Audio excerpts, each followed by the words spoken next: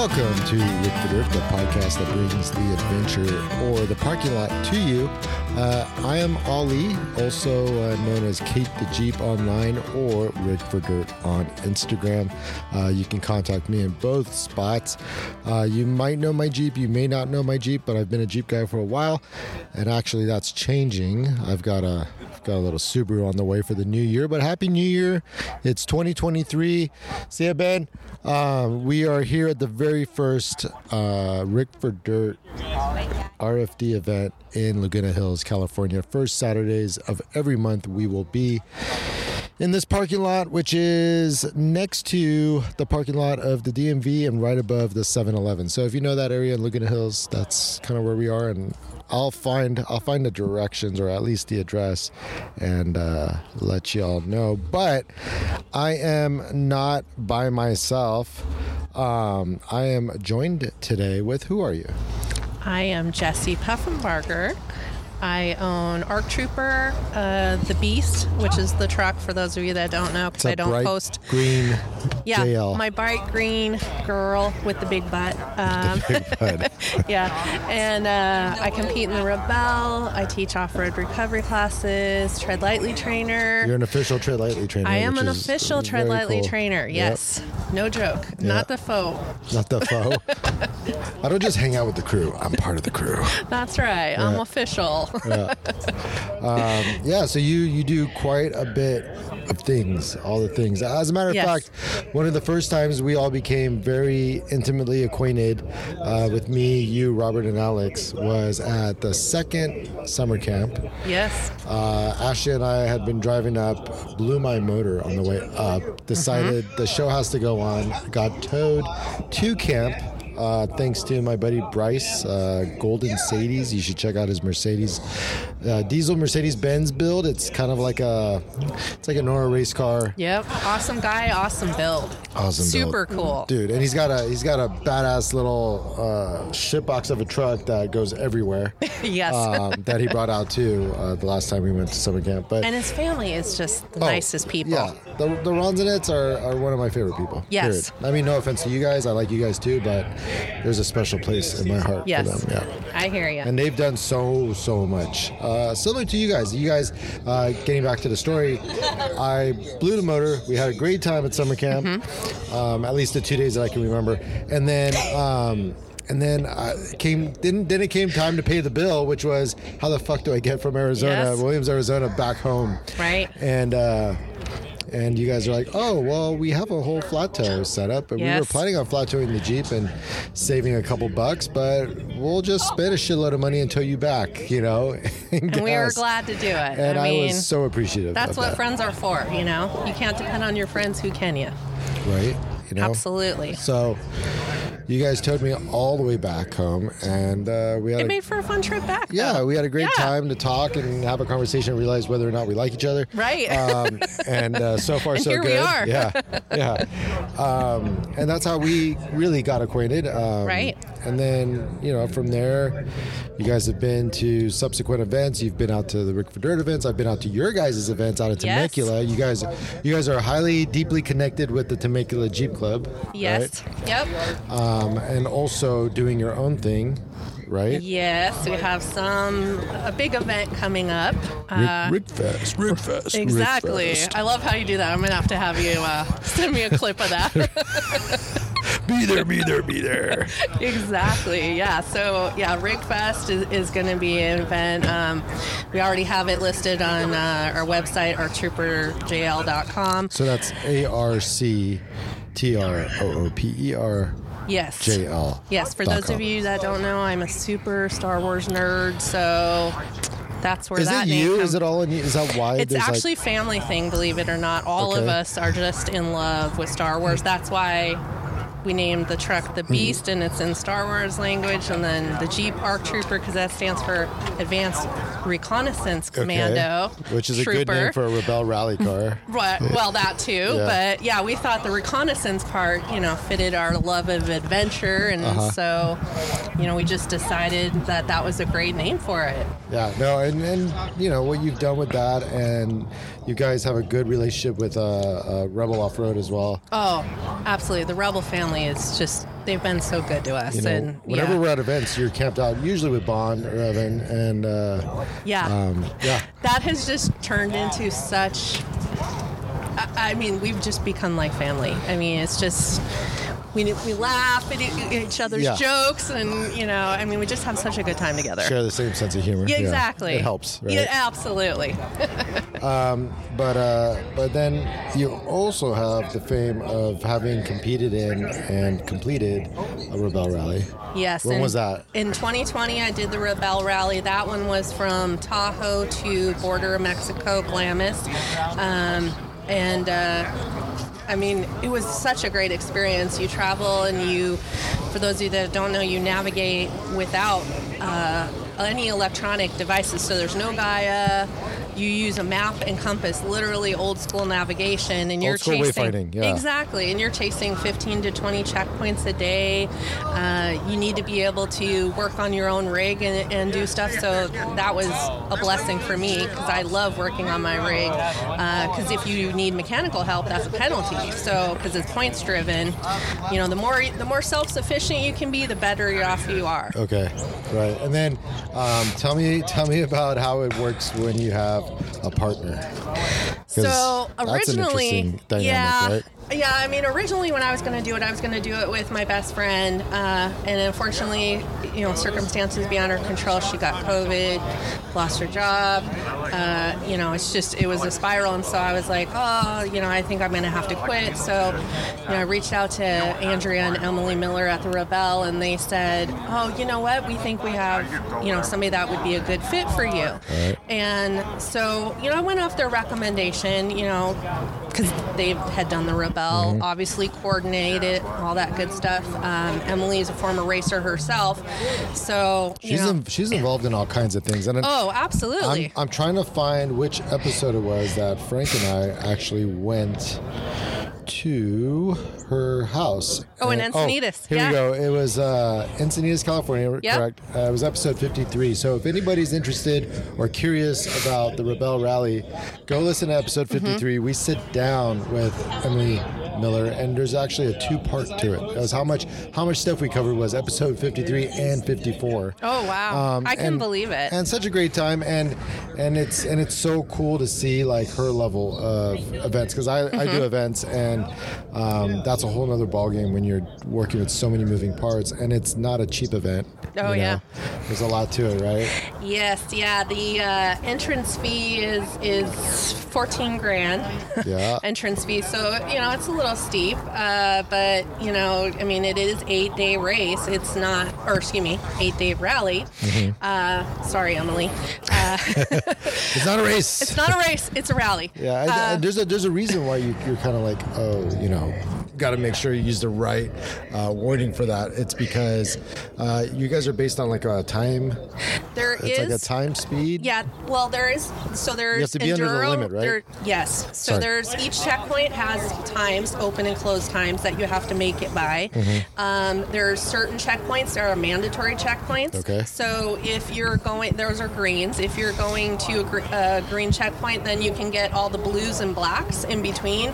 Blues have a tiny little marker sometimes behind a bush, and then blacks have no. So you're literally going off of your skill to find the black checkpoint. There's no marker of any kind. So what do they call those pile of rocks usually you see on trails to let you know where you're going? What are those called? Cairns? Cairns? CAIRNS?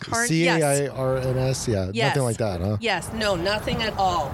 So literally when you press the tracker so that they know you're at a checkpoint, you're just, we call it press and pray, because you don't know if you've got it or not. If it's registered. Exactly. And if it doesn't register, is that an issue? So what it'll do is it'll tell you the coordinates. So it's up to you to know whether you were close enough to get it, because they have a radius range that you have to be within a certain amount of kilometers. And that's the other thing. It's all in kilometers. Okay. Nothing in miles. So you have to know your stuff. The Americans are all like confused. Exactly. And it takes a hot second to get used to. Even the speed is in kilometers. So really? Yeah. So I put my Jeep right now. It's all in kilometers. Everything, just so you get a feel for it. You adapt quickly, but it does take a while. Is it helping you to understand the relation between kilometers and miles too? Oh, absolutely. Absolutely, because if you're traveling somewhere and you're going 3 miles at, let's say 50 kilometers, that's 30 miles an hour. You have to figure out, okay, how long is it going to take me? Same kind of thing. But yeah, it does help you adapt. So, that $14,000 price tag is pretty hefty. What is that? Where does that go? What does it go towards? What's involved?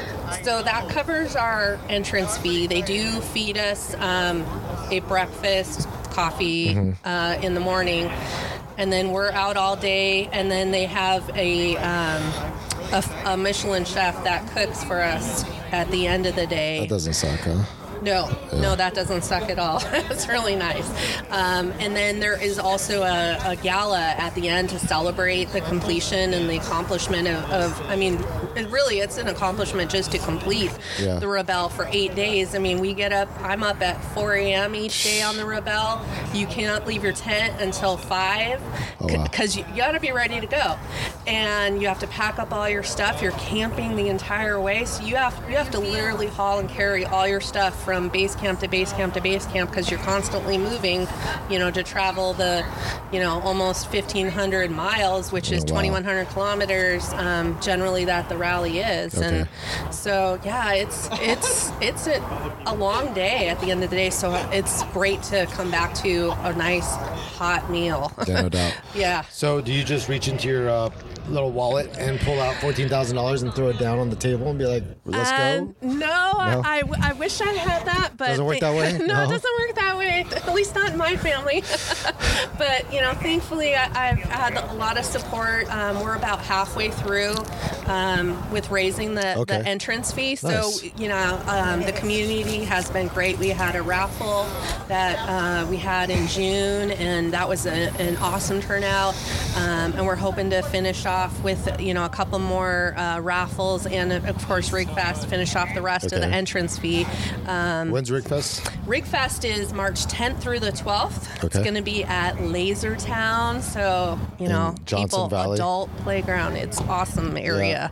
In Johnson Valley, and it's going to be ticketed event, so you'll need a ticket. Can't just show up.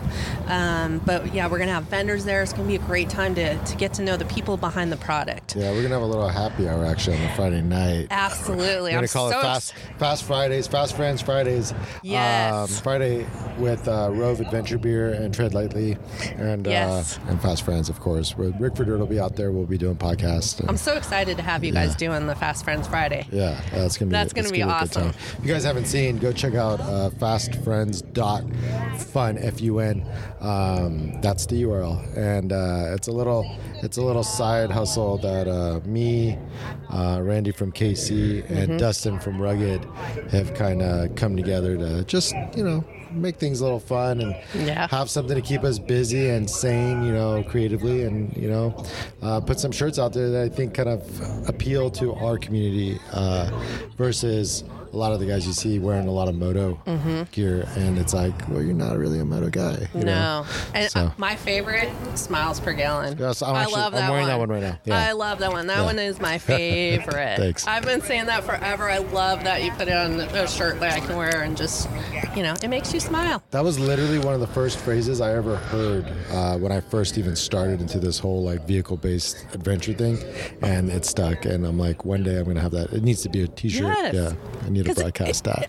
It's a lifestyle, because who wants to really say, I make 10 miles per gallon on my Jeep? Who wants to say, who wants to think of that? I just spent $100 to fill up, and it's going to last me 2 days. Right, exactly. I got a Subaru Crosstrek, like I said, and that thing gets 400 and something on a tank. And I'm like, my gosh. Dude, I could go to San Francisco. You're like the truck. Never have to fill up. I wish it could tow my Jeep. It would have been the perfect car. Oh my gosh. The truck's insane, by the way. Yeah, Like thank you. A, it's a bitchin' build, but B, the fucking fuel mileage, the gas mileage on it's that crazy. thing is ridiculous. It's crazy. I don't Even understand. when we're towing the Jeep, whether we're flat towing or have the trailer, it gets great mileage. Weren't you getting like 20? Like was it over 2.0? Yeah, we were. Well, on the way back, I think we were from towing you. I think we were at like 18. When we're towing like the full 20-foot trailer with the rig Jeep? and with the Jeep on it and the motos, we're probably at like 16. That's stupid. But still, that's great so mileage. Stupid. That's like mileage I would get on a good day with the old motor on my Jeep. Yeah. Let alone being a full-size truck, which is like all kitted out and fully loaded in itself, and then pulling a trailer and then pulling a Jeep and having some motos on top. Like that's insane. So exactly. Definitely makes a case for buying something like that. What is that? It's the Ram 2500 diesel Cummins. Ugh. Yeah. You gotta have the diesel. I'm jealous. But this thing gets like 7 miles a gallon behind you. I know. Kate, the fucking I hear you. Thirsty bitch. Yes, they are thirsty. Yeah. But you gotta love those girls. So we talked about Rebelle. You got about another $7,000 to go. You've got the full year to raise it. And right? then plus I still will have fuel expense. Oh, you guys have to buy. They bring fuel for you. So they bring a tanker out. You're not. It's really crazy because you're not allowed to fill it. So I have to beg, borrow, and steal to get them to like shake my Jeep because Jeeps they have that like air bubble in it at the end. Oh yeah, is that it? 100%. Is that what it is? 100%. You just need to get every drop in there. You have to get every drop. Well, because on the Rebelle you can't. If you run out of gas and they have to tow you back, you're in trouble. Well, one, it's not a good look. Two, it's a penalty. Yeah. So you have to manage your fuel. So I'm like, nope, there's an air bubble. Like I can go. This thing can go to 250. Fill it up. So thankfully, I know last time this guy's really liked my Jeep, so we'd sit there and talk about the parts and the stuff, and so they were great guys. They don't let you personally. No, fill you cannot touch anything. Interesting. You have to stay in the vehicle even when they're filling it up. Okay. Yeah. So, but at the end you get a bill. And there's a convenience fee on there. And here's how much you spent. Yeah, so it's full service. So in 2020, I spent $1,500. Oh, on fuel. On fuel. Oh wow. And that was 2020 prices. So now I'm thinking, it's probably going to be closer to 2 to 3 times that. Well, I'm thinking at least 2,000. Yeah. On fuel. So then I still have to pay for that. Yeah. And then I have to pay. And then anybody that wants to go to the gala, I have to buy tickets. Oh, really? Yeah. Like anybody? I only get entrance for myself. So anybody else that I want to go. So if Rob or Alex wants to come, I have to buy them a ticket. It's like, sorry, Alex, your girlfriend has to stay home. We're not paying for her. We've already spent too much on this thing. You just met her anyways. You're gonna get me in trouble. Don't talk back. Shut up. That was to Alex, not to you. Yeah, I'm not there yet. My kids are, the oldest is 12, so I can only imagine what it's going to be like. Oh, yeah. Once they start bringing girls home, and you have to vet them and feel them out. Exactly. And see what they're all about and what their intent is. Yeah. That's a whole new thing. Yeah. So is that his first girlfriend? Or? Oh, no. Oh, he's had others. So. But serious. Yeah. Yeah. I've never seen him roll through with female. Yes. Yeah, that's cool. Yeah. So, she's got to enjoy it if she's going to be part of the family, right? Like, absolutely. Is that like a criteria? Like, hey, if your girlfriend doesn't like this, like, you can't stay you'll probably laugh, but we're mostly serious. We're like, okay, so first criteria, have to be able to pee in the wild. No, for sure. I mean, really. Sorry. You're not wasting our bags. Right? We go places. Pee. Well, no, but we go places where there's no bathroom. Mm-hmm. If you can't go in the wild, that's not going to work for us. Yeah. And then to camping. So we're taking her on her first camping trip. So we're actually pretty excited about that. We're going to practice for the Rebelle next weekend up in Ridgecrest. And so that's going to be right at her the lower part of the Sierras, like at the foot of the Sierras, right? Exactly. Down at the base. Yeah. We're going to rip through some of the OHV parks because it makes it a little harder to find because there's, no defined trail. If there's a defined trail, it's a little easier to stay on track. But if there's no defined trail, makes it harder to navigate. Right. So we're going to go up like Spangler Hills, Dove Springs, some of those OHV wagon wheel, and, rip through there on some courses that I've preset, and, try and find the checkpoints. Without the use of anything. And, exactly. Strictly the map and the compass. I've got it all plotted out, and we'll start off the day just like on the Rebelle. We'll get up early, plot our points, head out, be gone the entire day, and come back, and hopefully Robert and Crystal, my partner's husband, Cisco, hopefully they'll have dinner ready for us, like on the Rebelle. You have one job. Right? Michelin quality food. Right? I need good food. We're going to be really hungry when we come back. Yeah. Awesome. So, in your attempt to raise money, what are the ways that people can help you out? So I have team merch, so they can buy our team shirt, which I think turned out fantastic. It's got a nice Jeep, the trees in the background, a rally skeleton on there. There's people love skeletons. Right? You got a skull. I mean, me too. I'm partial to that.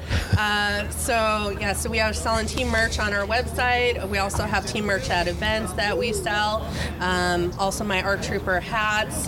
We have stickers. So a bunch of stuff people can buy. Yeah, a bunch of swag that you can buy. And then also we're taking donations. We have a GoFundMe. There's a link to that on my website, or they can message me. Or if they just want to, contribute, they can send it PayPal, Venmo, any of that stuff. We accept. So, and then there's links to all of that stuff on my website, Instagram, all that good stuff. Bitchin'. So there it is. There you heard it. Love to see Jesse kind of get whole and funded and out there. I'm looking forward to seeing all the content and just how you do. Like it's fun because you can track you guys live. Yes. On the app. And, yep. There's an app every day. You can see the standings and how we're doing. And I know last time my husband Robert was like, "Oh, you're going the wrong way." He said he was shouting at the screen, and I'm like, "Yeah, that did me any good. Not like I can hear you." You didn't race last year, but my buddy Ernesto's wife raced. Yes. And she and her partner Beth did. Beth, and I was able to track her, just kind of see how they were doing as they go. And yeah, it's wild. It's wild to see how how far they travel, and then they kind of loop back, right? You come back to camp. It depends. Certain days, there's usually 2 to 3 base camps that you'll be at for 1 to 2 nights. Okay. Every other base camp, you'll travel from location to location, so then that'd be more point to point. And then there's one night where they call it the marathon stage, where you're on your own for food, everything. So then you're like basically 2 days without Rebelle support, and then you have to stop at a specific checkpoint to get more fuel. Have you asked for a discount because of that? Because of that, no. Throwing it out there. Oh my gosh, I would love that. Sorry, Emily. I'm just kidding. It's expensive. It is, but it's a challenge, and for me, that's the majority of it is the challenge of doing it and seeing how well you can do. And first year you're kind of just getting your feet wet, figuring out how this works, figuring out about navigation. I mean, the first year taught me a lot. And it also taught me I knew way more about navigation than I thought. I thought that I was going to be the weak person on the navigation, but it turns out, clicked. Yeah, it really clicked. It doesn't click for everybody. No, it doesn't click for everybody. And the topography part of it, I think, is one of the harder parts, because it's like you look at this flat map and you see 10 lines. Well, what does that equate to in your vision? Right. How high is that mountain? Are you looking at, are these 10 squiggly lines that elevation on the mountain you're looking at? And so, it takes a while to get used to. It's definitely a learned skill, and one, frankly, that, it's perishable too, because I've done classes on wayfinding with, compass and reading maps and measuring distance with the ruler and all that. I cannot tell you anything. I know N means north. Yes. S is south, and that's it. Like that's all I've retained, and it sucks because, after this like 1 day immersion course, I was doing exercises after. I was like, okay, this is fun, and then I forgot it all. So you definitely have to keep up. Oh, absolutely. Yeah. I know in all our adventures, I will always not only plan it on Gaia, which we all use and love, but I also plan it on a paper map. Okay. And I plot my points, and I plot my gas stations. I plot, here we're going to camp. Just because, now I have that concern, what happens if our electronics don't work? Right. Or something. So, since I can read the map, why not have it as a backup? Yeah. Very cool. You guys also have to buy a little piece of equipment too, right? Like out of your pocket as well? So we have to rent the tracking software. It's about $700. It was last time I did it. I'm not sure what it'll be this year. Oh, no. Oh. No, you turn it in at the end. They'll literally mount what looks like a Garmin like an InReach? Like an InReach, onto your vehicle. They'll strap it on, and then they use that to track you, and then they give you a handheld device that connects to it that you click when you're at each checkpoint, so that they can track you. That's how they know where you're going and what time you get in. And it's for safety. I mean, if something happened or if you were not moving for a long time, they could send somebody out to check on you, because really the only time you should not be moving is if you're replotting, figuring out where you are. But if you're there longer than an hour, probably something's wrong. Something's up. That's cool. Which if you're in the sand, maybe you're digging yourself out. That could be. Are there any major upgrades you're working on the Jeep to get it ready, or? No, I mean, I'm just doing maintenance stuff right now. I know Rebel's working on adjusting my tie rod, so that I get maximum use out of my boots. Just little things, dialing it in, making sure everything's good, because especially on the Rebel, the more sound your vehicle is, the better off you'll be, the less you have to work on. I mean, each day you can go to the mechanics area and look under your rig every day, which I did, and I was honestly thankful I did, because on there the hose on my muffler, the clamp came off. Okay. So I caught it when we were there that night, put a new one on, and we were good to go. But had I not, my pipe would have been rattling and rattling away. So. Yeah, it's interesting that it's not a speed-based race. It's when I say time speed, it's like you have to stay within the posted limits at all times, right? And then it's all based off of how quickly you can navigate through. Because there's you can go really wide, you can go really tight.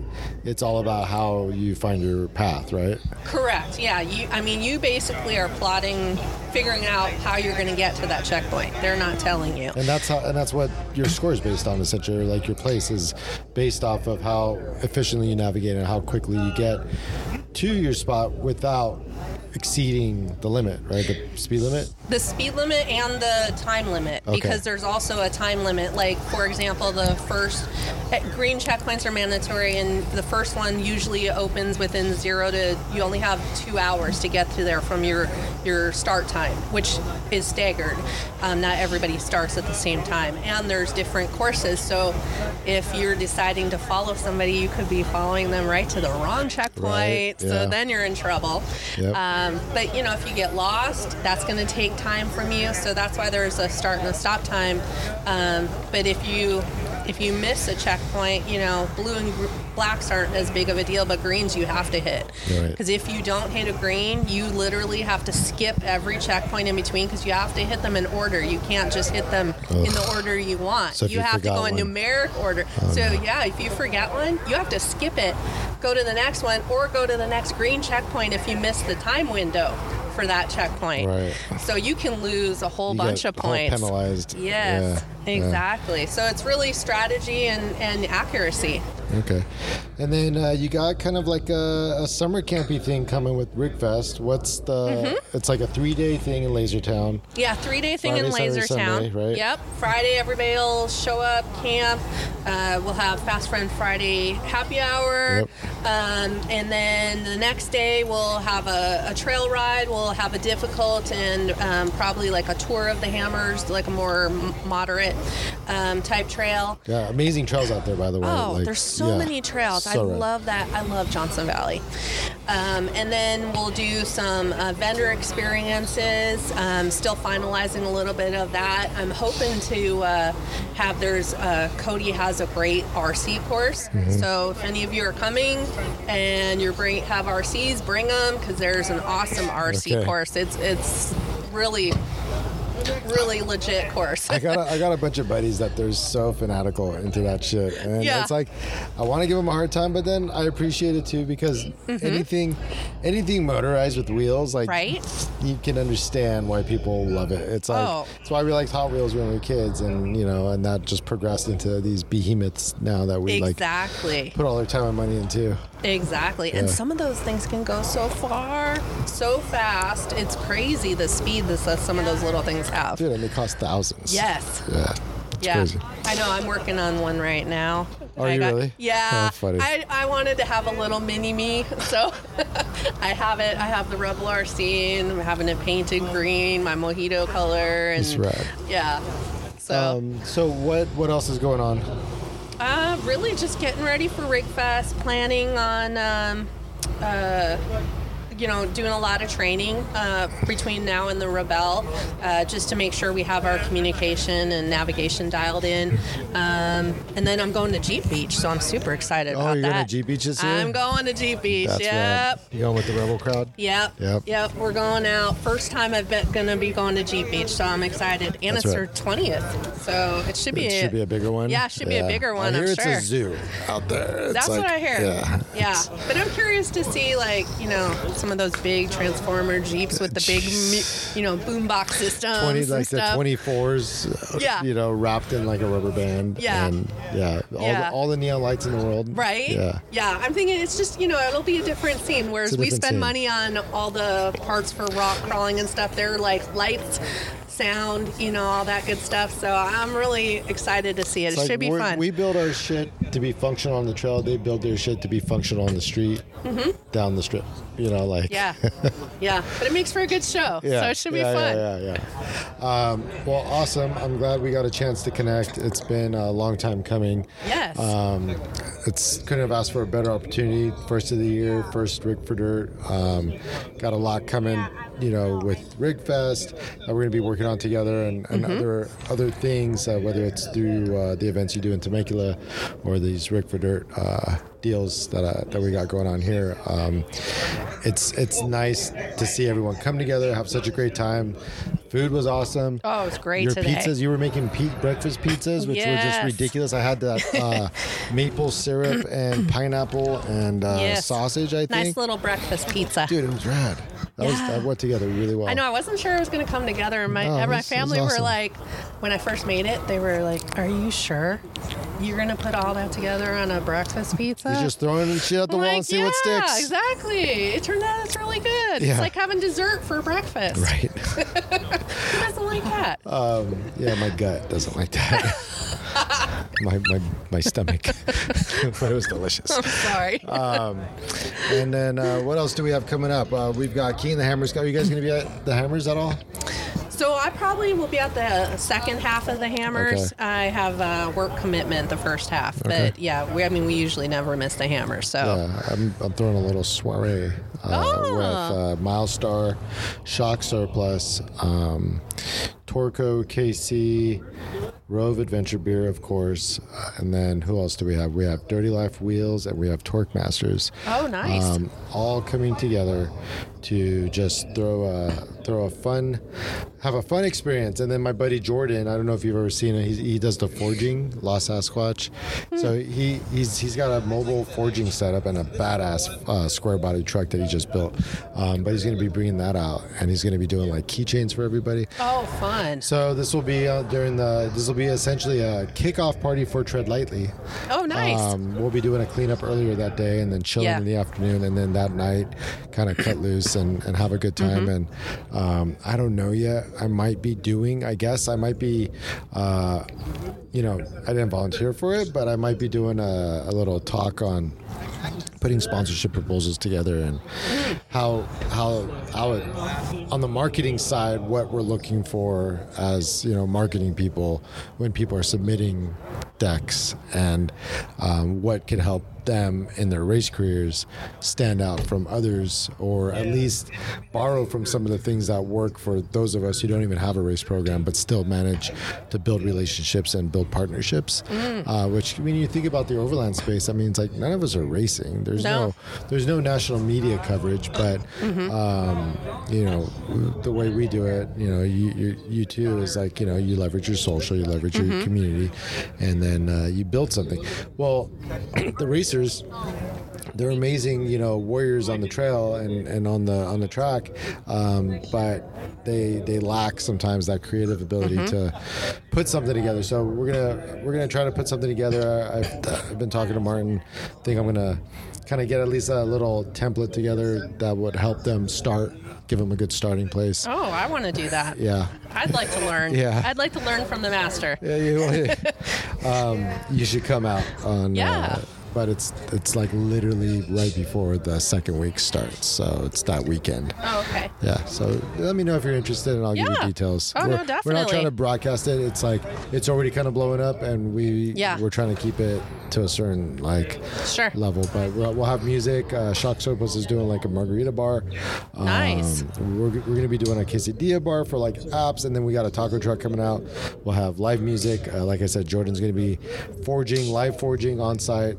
Little keychains for everybody, or while supplies last, and just any excuse I can make to have a party with somebody else's money, I usually I'm all in on that. I'll put the work in. That's my sweat equity. I hear you, and it definitely is sweat equity doing events, dude, for sure. Yeah, I mean, you guys have built such an amazing. I mean, if anybody's in and around the Temecula area, you should. How can they find out about the events that happen? Is it just through Facebook? The Facebook group, Temecula Jeep and Off-Road, and we're not just Jeep exclusive. Yeah, no, there's everybody. All kinds of mix. Yeah. Absolutely. Yeah, so definitely come out to that. Yeah. Because and you guys are doing it at the hamburger spot? What's it called? Oh, yeah, Burgers and Brew in Temecula, last Wednesday of every month. Okay, so you guys are last Wednesdays, we're first Saturdays. We're trying to kick something off for the Inland Empire, similar to kind of what we do here, so we'll see how that goes. Since I'm more local over there, so I would love. Oh, sure. I would love to have something kind of closer to home, and just let Frank handle this on the regular, which he does.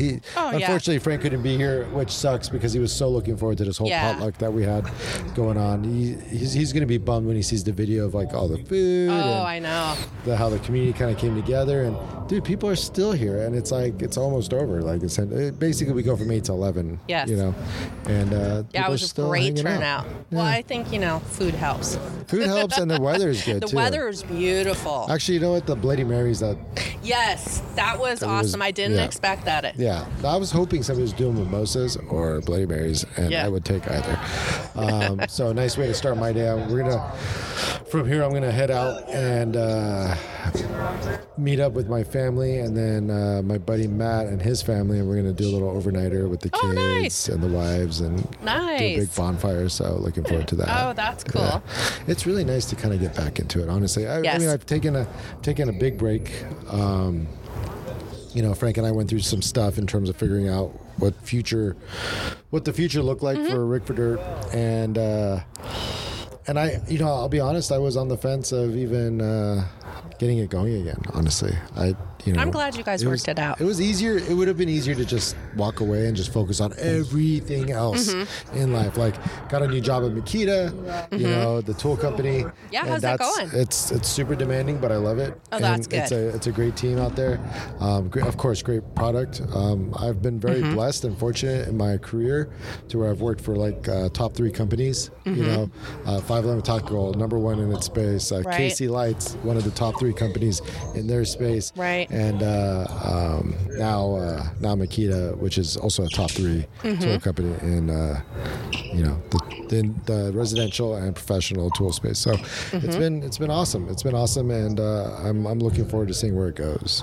With that, but it's just so much time. And it was way easier when my job coincided with my passions. Yes. And now it's like it's even harder now because now my passions are also kind of work with Rick for Dirt, but then work is work. Yes. And the only one that really pays the bills is work. Right. I know. It's like having another full-time job for sure. Oh yeah. For sure. And especially when you start doing events too in the mix, like summer camp. Yes. I'm a little nervous about summer camp because summer camp's like literally like a 1 month full-time job commitment to organize, orchestrate, and coordinate, and then I totally execute. Get that. So if you need help, you just call us. I appreciate it. We are down for that. Well, I'm looking forward to coming out to Rickfest. I'm looking forward. It should be fun. Yeah. Be sure and watch. We're gonna have tickets on sale shortly. Okay. How much are they gonna go for? Have you guys decided? We're still finalizing 2 things, but it's going to be reasonable, and it's including a lot. I mean, look at Fast Friends Friday is going to be on. Rebel Off-Road is going to do Saturday happy hour. Okay, cool. So Dang Brothers Pizza is coming.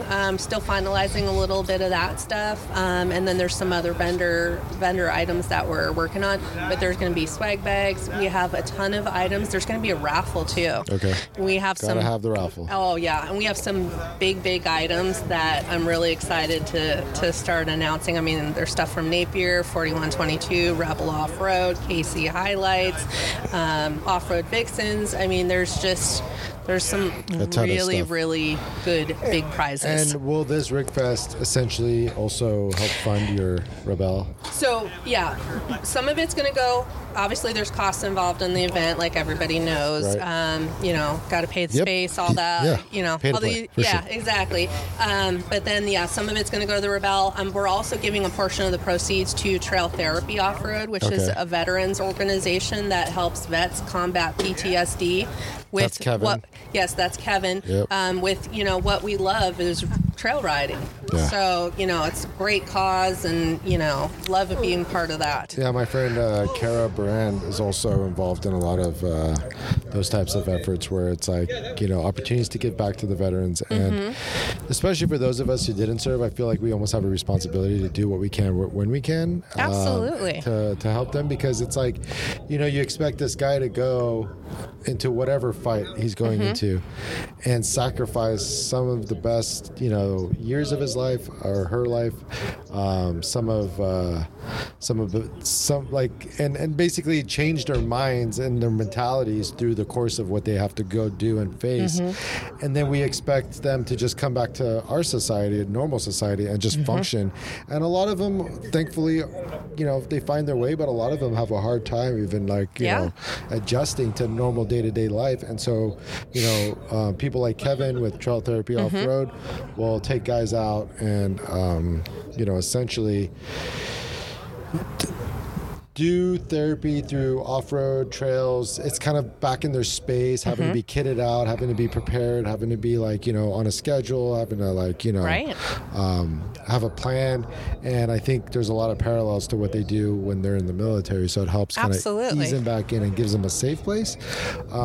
It gives them something to focus on too, which is good. And see some of the great beauty that's out there. I mean, I know we had a friend who really suffer with PTSD, and his kids would say the time he was most himself was when we were out on camping trips and trails with him, and they just loved it, and we were just grateful to do anything to help. Yeah. No, that's awesome. So stoked about that. That's a good cause. And of course, Tread Lightly is always in the mix, right? Oh, absolutely. I mean, if we don't take care of the trails and the off-road parks, I mean, people, it's I think it's gotten a little bit better. I mean, Hammers last year was the best I've ever seen it. Yeah, I think we were out every morning. Yeah. 8 a.m. up. Yeah. Would have rather slept in, out there cleaning with the off the grid surplus crew and myself. And I know you guys were at Thunder and we were over on the other side of the course, and it was seriously the best I've ever seen it. I mean, like, thank you people for taking the initiative and picking up what you see. I mean, the trash may not be yours, but like you said that one time, if you see it, it's yours. If you see it, you've claimed it. Yeah, exactly. What we did actually was funny, and I think hopefully they do it again, is I took a shit ton of trash bags and I just started tying it to every other post, and it was like a ridiculous amount of bags, but the next morning they were actually full.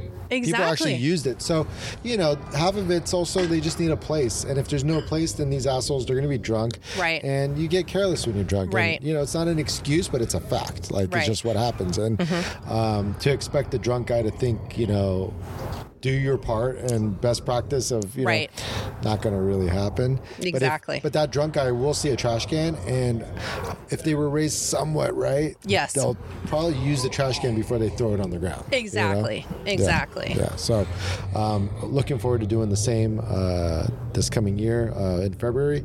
And if you guys are interested in wanting to help volunteer, reach out to me. I will make sure your name gets to the right people. We got Brandon Alvarez now helping in the Southern California.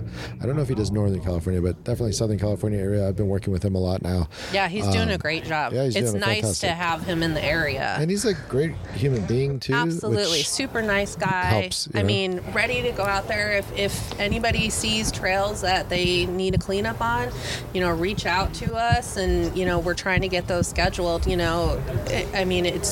takes a village, and thankfully the off-road community has been great about when trail cleanups are scheduled, coming out in full force and really helping to take care of that. Yep. All right. Well, it sounds like people are starting to pack up and leave. I hear bass in the distance. Yes. So got to make sure the music doesn't really come on and totally ruin our podcast. Thank you so much for hanging out. Thanks for having me. Yeah. Thanks for coming out, doing the pizzas, doing everything. It was a great time. Yeah. And send me an invite. I want to come to your event at the Hammers. Yeah. I know a guy. I know a guy. I know a guy. All right. Yeah.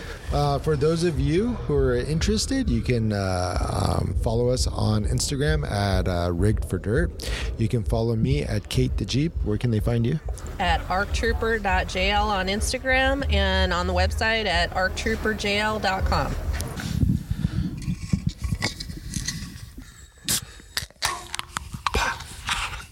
What's up, guys? Welcome to the second part of the first episode of the year of Rigged for Dirt, the podcast that brings something to you, whether it's adventure or inspiration. Hopefully we can figure that out together this year.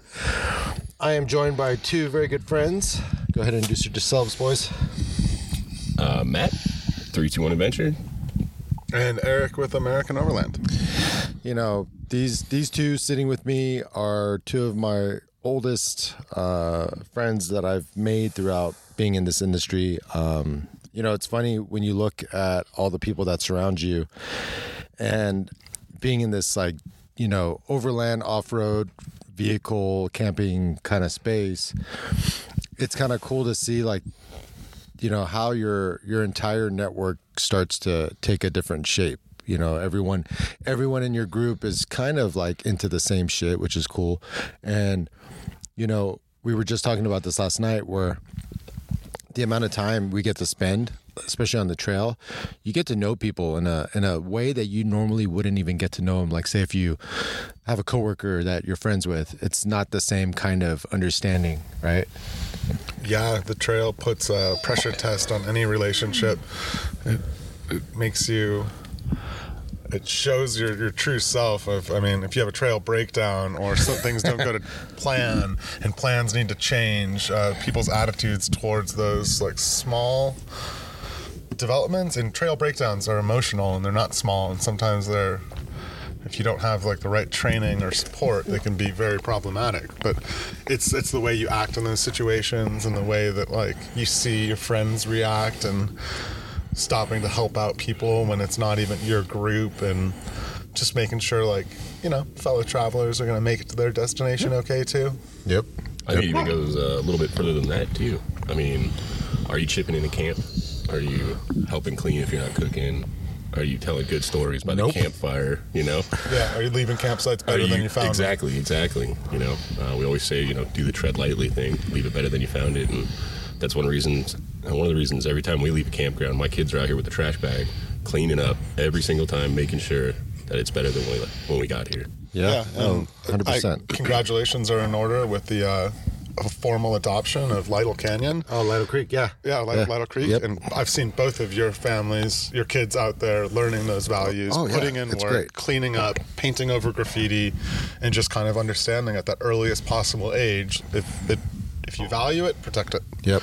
Yeah, I mean, it's good to instill that early on, because they carry with them. My dad was very aware of just common sense practices outdoors, and he put it into me, and then being able to do that for the kids is I think it's just the responsible thing to do as a parent, especially if you enjoy going outdoors and whatnot. But yeah, we adopted Lytle Creek. We recently did, I haven't even talked about this, but we did our third trail project with the National Forest Service and Tread Lightly. Woo! Congratulations. Thank you, sirs. And it was awesome. I mean, we didn't, in my opinion, I don't think we did a lot. I did lose my dog for an hour, which sucked, but other than that, I don't think we did a lot. We put in we dragged science, right? We dragged a 3,000-pound rock in place to close off illegal. Was that 3,000 pounds? Do you think that rock was 3,000? We thought so, because it was a big granite boulder. It was. So we slid that into a place where a driveway entrance from the wash, which you're not supposed to operate in because it's a watershed for the community below, and they don't want your diff oil in their drinking water. Yeah. So valid reason. A lot of people drive in it because it looks like a flat road. And it looks like an open wash area that you would drive in and BLM kind of some signage and the obvious boulders closing off access are helpful. Seems obvious. It's not. Yeah. Or people just move them out of the way because they don't give a fuck. And then we found a camper shell that was halfway buried in the creek that we ended up unburying. How long did that take you to unbury?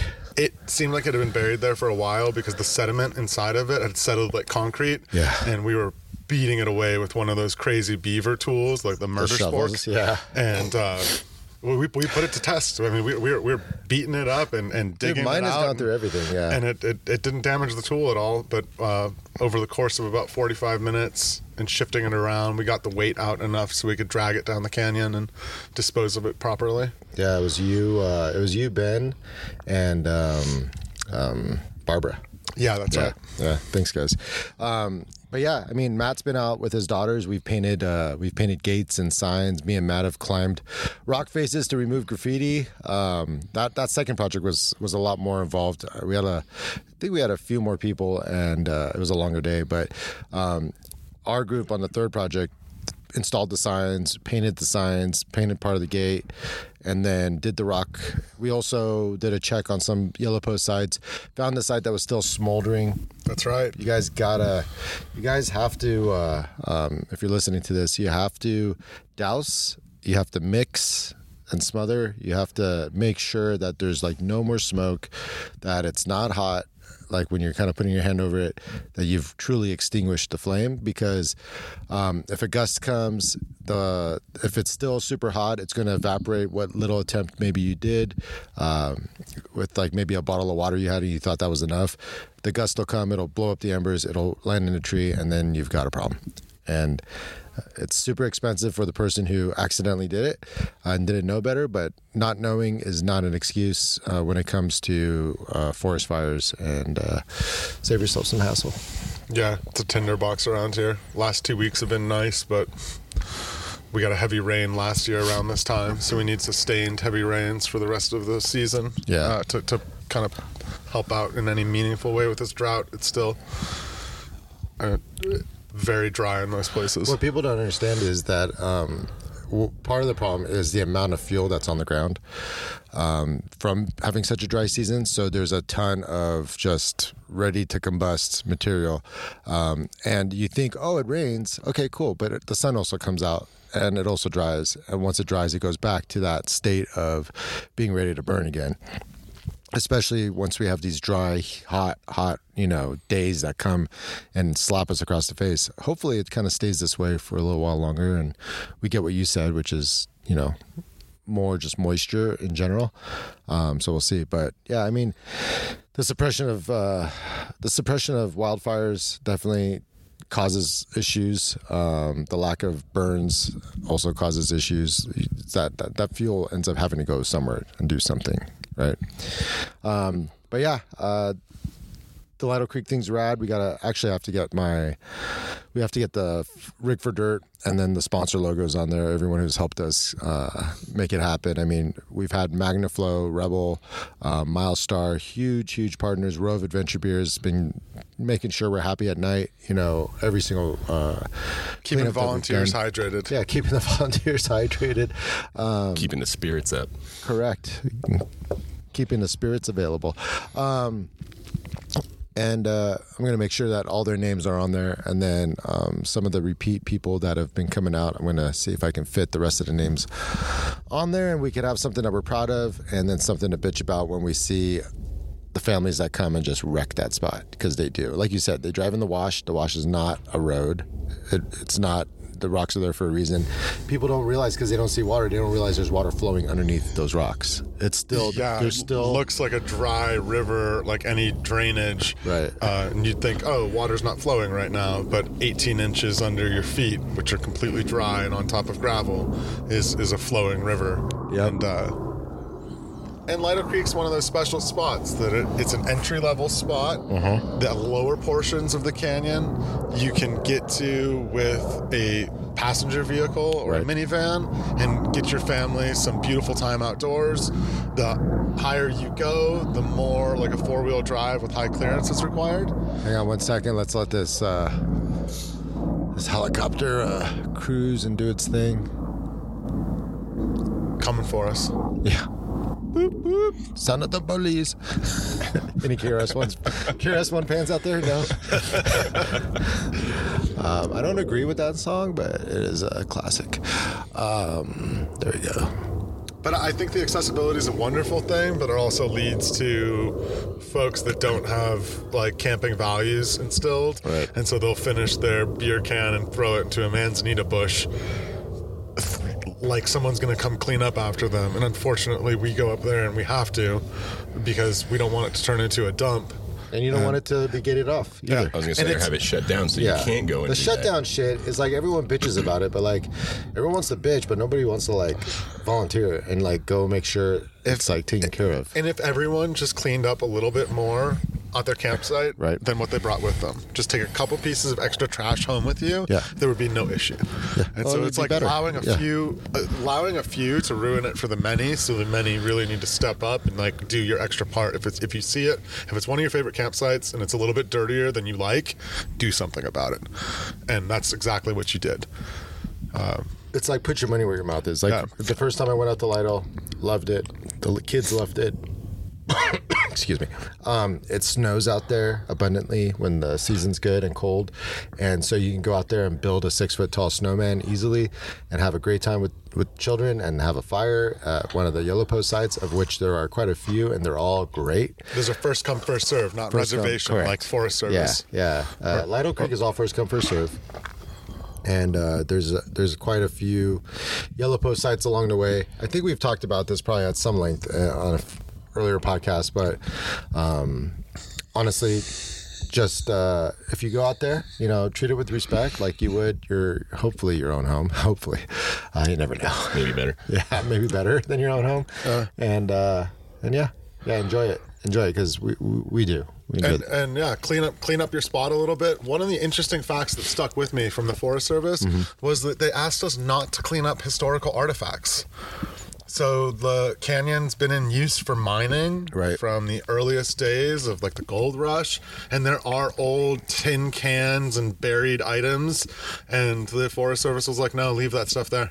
That's historical artifacts. So trash from long ago is looked at as like a fossil record. This is not an excuse. Activity. This is not an excuse. This is not an You don't excuse. need to clean up the old rusted stuff. They probably told us that so they didn't have to administer tetanus shots. Correct. Yeah.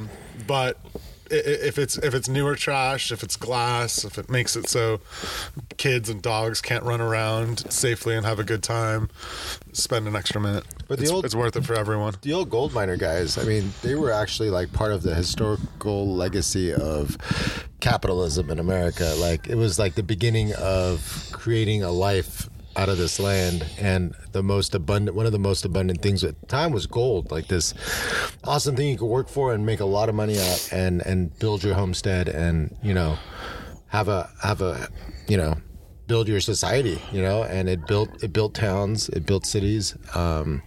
Your trash, your baby's diaper is not part of that legacy. No making time capsules at the campsite. Your toilet paper that you've left in that bush is not part of that legacy. It's like, pick that shit up and take it with you. Yeah, pack it in, pack it out. Yeah. What else? Today, actually, you can hear how kind of serene. Maybe you hear a little breeze come through. You heard that helicopter going over. We are at what would you call this? An established campsite? It's an established group site in the National Forest. Yeah, in Cleveland National Forest. With facilities. So Yes. we have fire rings, we've got tables. We've got two sources of Dumpster. water. We've Our even own got toilets. I mean, it's nothing that you hardcore overland types would think of ever going to, which is fine. But we didn't know. Actually, we thought maybe there was a place where we'd be able to like post up our vehicles and kind of circle the wagons. But this time, it wasn't the fact. It's what's it called? Yarrow group site. Yarrow. at the Falcon Group campsite. Yep. And it's beautiful though. It is absolutely gorgeous here. The canopy of trees, I mean, it doesn't even suck having it's got a massive fire ring, and it's got a bucket with water so that they've already provided you the bucket. There's no excuses to Not get your drown the fire. Yeah, not drown the fire, not mix it up, and it's funny though. This place can hold 100 people in the site, but it can only hold 10 vehicles. It's like, would you say it's like a consumer van site? All 14 passenger vans. Yeah, Passenger 14 van passenger site. vans. I guess you could fill it up, or if everyone Ubered out here, it is all paved roads with no airing down for this camping adventure. Right, no airing But down. Airing down's not always required to get a night under the stars. And I would say as far as regular campgrounds go, nice. you're battling other campers. Here, we literally have this entire campground to ourselves. We have our own toilet. We're not sharing. We have our own vaulted, we have our own picnic benches. You don't hear anybody. Yeah. I didn't hear anybody last night. Did you guys hear anybody last night? No, not a soul. Yeah. Yeah, just my kids waking me up every 30 minutes. it's cold. I gotta I'm pee. hungry. It's cold. I need to pee. I can't sleep. Shut up. I can. God damn it. 10 more minutes. 10 more minutes. I thought I had it down. They had breakfast in bed. They had their DVD player in bed. I'm like, leave me alone. I heard you guys get up early. I was like, fuck. And then it was quiet. I'm like, thank God. Actually, for them, that was late. Oh, was it late? Yeah. 7? It was 6:30, something Yeah. like that. Normally it's 5 a.m. Dad, I'm hungry. I want to watch cartoons. It's Saturday. Provided all that. They didn't want any of it. They wanted to get out of the tent and go play. Yeah. But like I said, it's a great spot. There are mountain lions here, so you have to be cognizant of that and make sure keep an eye on the littles. But it's beautiful. I mean, what really sucks is we've been commenting on it pretty much the entire time. But there's a ring of what looks like a wide road that vehicles were traversing, and it's a perfect spot for 4 to 6 vehicles to just circle the wagons and camp out. Oh well. I think it's time that they update their accommodations for campers. In general, right? Yeah, because I feel like if the Forest Service and the government offered sites that are established that make it easier for families to just pull up and camp, Yep. they should recognize that there's an overland contingency with like rooftop tents and that like to provide spaces for those. I think it would modernize the camping experience. I think this is a perfect example of that. But then I could also see like people coming in and like driving in the muddy areas when it's been saturated and raining and rut it out and rutting it out and exactly, and vehicles that aren't made for it. So like it's tough. It's a wobbler. It goes both ways. There's logic on both sides. I would like to see some more like updated facilities, and I think that would get like more people into using sites responsibly, and by funding the site, it wasn't that much to rent this giant group campsite, and that money goes into protecting the land, keeping the facilities open, paying the people that do the work, the volunteers, well, whatever, paying someone to round up volunteers. Well, that doesn't pay actually. You do that for free. But we always actually feed everyone really well. So that's always my incentive to whoever comes to help out is like, you will be fed well. You will have drinks and you will be hydrated and it will be good in that respect. And so all we ask is 4 to 5 hours of work, and it ends up being a great party and everyone ends up making new friends and having a good time. So this last time was no exception. But yeah, man, I mean, if you're the National Forest Service and you have these established sites that you actually register and you take money on, updating them to where a vehicle can maybe have a portion of it and be able to set up a rooftop tent and do that thing makes a lot of sense, because a lot of these sites have a solid 10 by 20 spot that's only intended for parking. And I've actually been yelled at by a ranger in the past where I've used that spot to open up my tent. Like, you can't do that. And it's like, well, it's all I got. It's like, it's how I'm sleeping tonight. I don't have another option. Yeah. So, like what I would do is I'd flip over the tent and the ladder would go into the actual site. Yep. And my vehicle would still be in the parking spot. And that wasn't okay. So it's like there needs to be an understanding of the reality of what life is. Life progresses and it evolves, and you can either still hang on to how it used to be, or you can start making the moves to make it, what it should be. Yeah, there's no more hitching posts for horses at most campsites. But, that used to be the way, right? That used to be the way. So at a certain point, the infrastructure of campsites, the way they're laid out, where vehicles are allowed access to, could use rethought. And at certain campsites, it would be easy.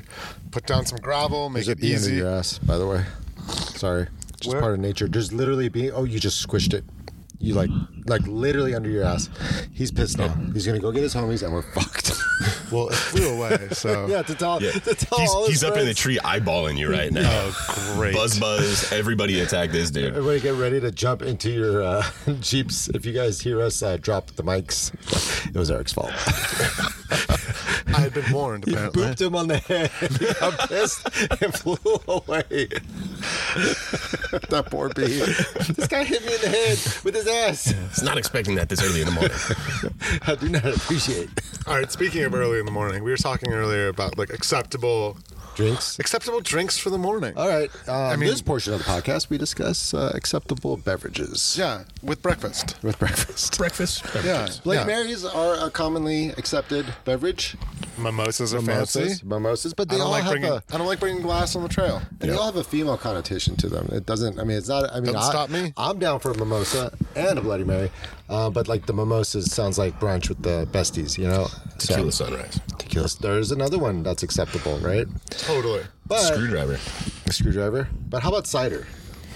Cider was my go-to this morning. Yeah, me too. Not just because it was available. It sounded good. Yeah, it's always refreshing. Cider is like a nice, refreshing, kind of sweet thing that would go along great with your Danish, in at camp in the morning. But we did have way better than a Danish. We had a fucking pretty bomb-ass breakfast burrito on the Scottle. Yeah. We had leftover tri-tip and potatoes, eggs, and cheese. Yeah. We should talk about where that tri-tip came from too. But that Scottle made quick work of all those ingredients that all remained on the Scottle the entire time, and they were done at different stages. You even rendered the tri-tip in its own fat and then made the eggs in that in a combination with butter. It was delicious. Thanks, buddy. Turned out real good. Yeah, good Scottle is for meals like that, to feed a group, all one meal. There's not very much cleanup. you really just have to work on the timing, and then like the temperature rings, and when things are done cooking, you move them to the outside ring and immediately get something in that inside spot. And so it's kind of keep that temperature where it needs to be. Exactly. Yeah, it heats up really, really fast, and then you'll get burns on things. So you have to have the food ready to go, have your prep work done in advance, and then just add things in at the right time. And man, you can feed a group of 10 easily off the Scottle. Dude, Jerry's always like, when are you going to get a Scottle? I'm like, why do I need a Scottle? Every single one of my friends that I go out with have a Scottle, so... And it's way easier if they cook than if I cook, so... They've got it down already. Yeah. Speaking of cooking, at Rick for Dirt, earlier in this podcast, just to let you guys know, we had an amazing turnout and some of the most amazing camp breakfast foods. People were making things like German pancakes, which I'd never seen before, which was like all the batter into like a oven tray, and it went into like this 120 volt oven that was connected to, I guess, the stock power outlets of a Rivian. And I'm like, oh man, do you have like I didn't realize it was a Rivian when I first walked up. And I'm like, do you have like a inverter? No, man. I'm like, oh shit, it's a Rivian. And he's like, yeah, I can run this thing and bake stuff and all that. And the truck can totally handle all that power. And yeah, those things can power your house. When the power goes out. The Rivian can? Like, I believe so. Like the Ford F-150, they're like a backup generator for a house. So they can, rad. Yep. I don't know what the power draw is like, but that assumes that you're running at least like lights, television, refrigerator, multiple things at once. But that's cool. He brought an oven with him to make Rick breakfast. Rick for Dirt. Yeah. So wow. We had breakfast pizzas and all kinds of stuff.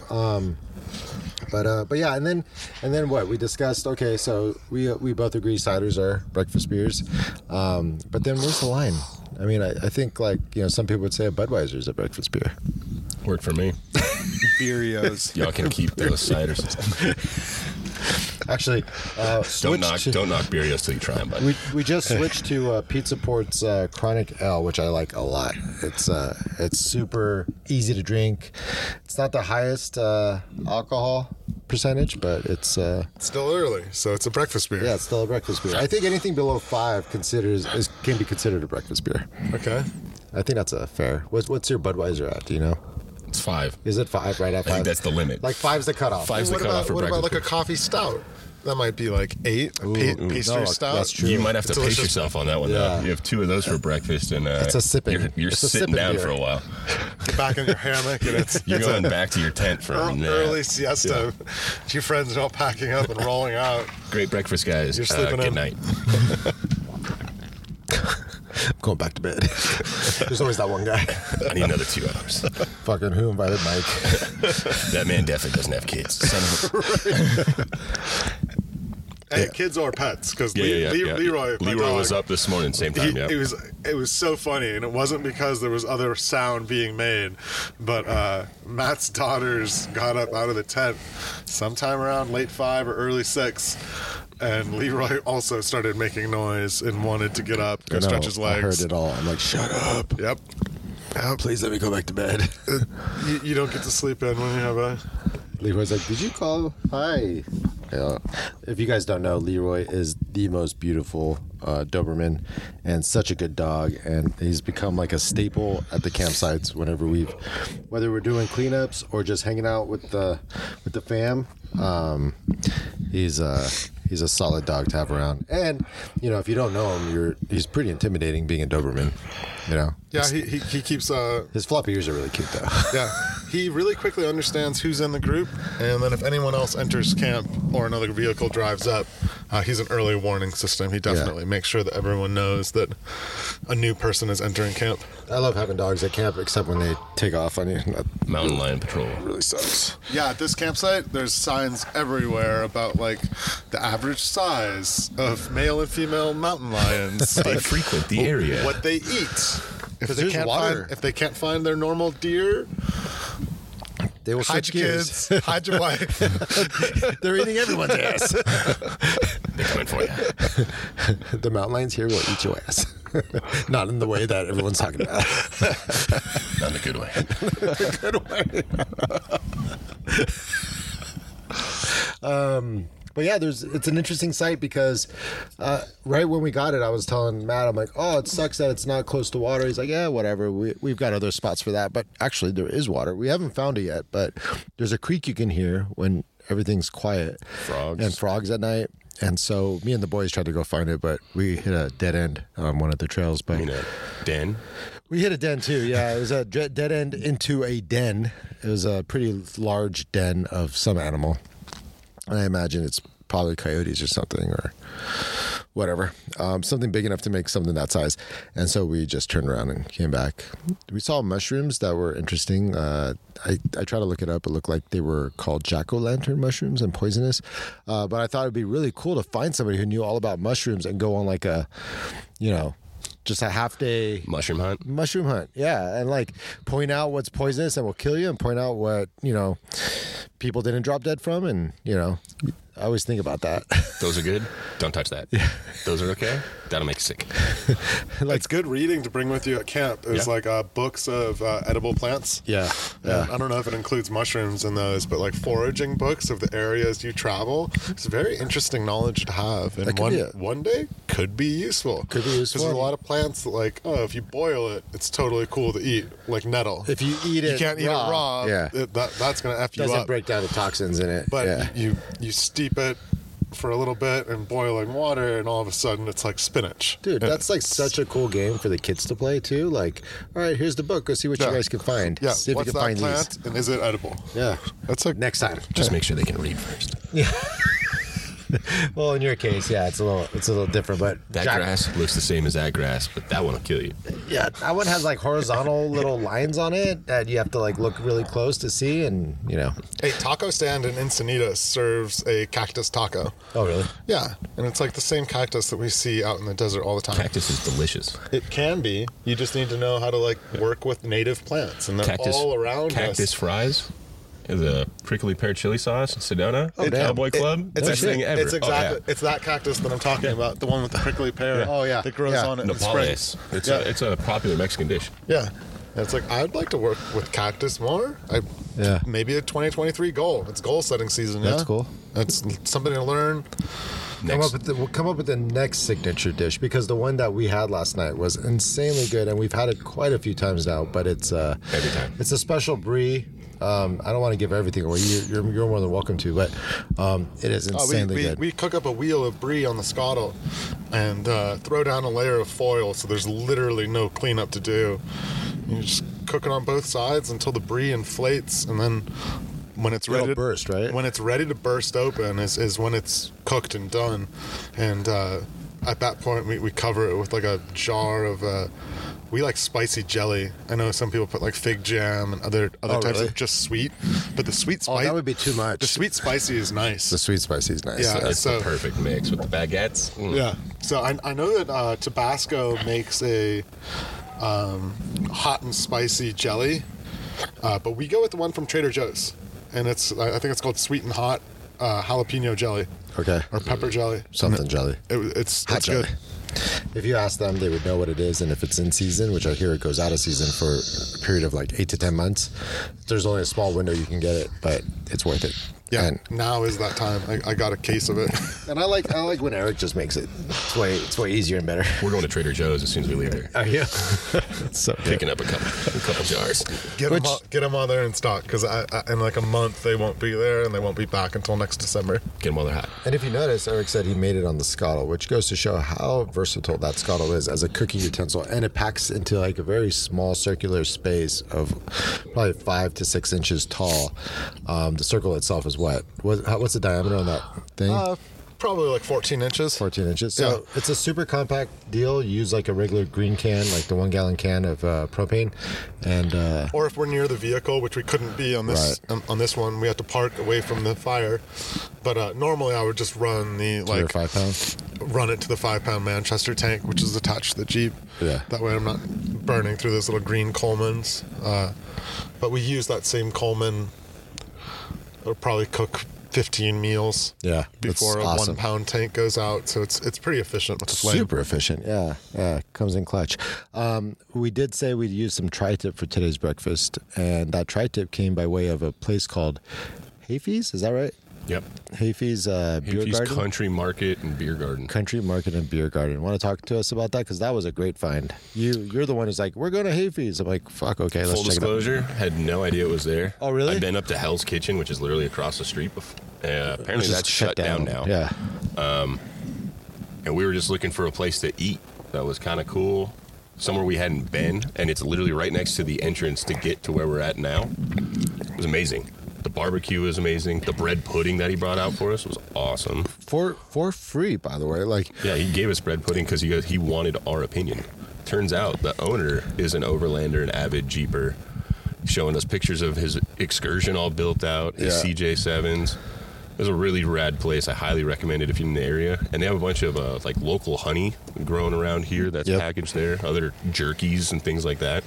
Really cool spot, decent price, you could good eating. You could pick up firewood. You could Bunch pick of up camping supplies, Yeah. tents, to steaks, skewers. I mean, you name beer, it. water, some foods. Yeah. It's a nice little country market store, kind of out in the middle of nowhere. Everybody's super friendly and nice and super accommodating. And it's funny. It's like you don't find that too often anymore. But it's like, we were grabbing beers, and the register where the tap is doesn't have a Apple Pay kind of setup, and he's like, here, just take the beer and remember to go inside eventually and tell them and pay for it. But it's like, okay, I like that. Like that's the way small town vibes. That's what you want. And it is a super small town up here off the Ortega Highway. But I love, it's like Silverado.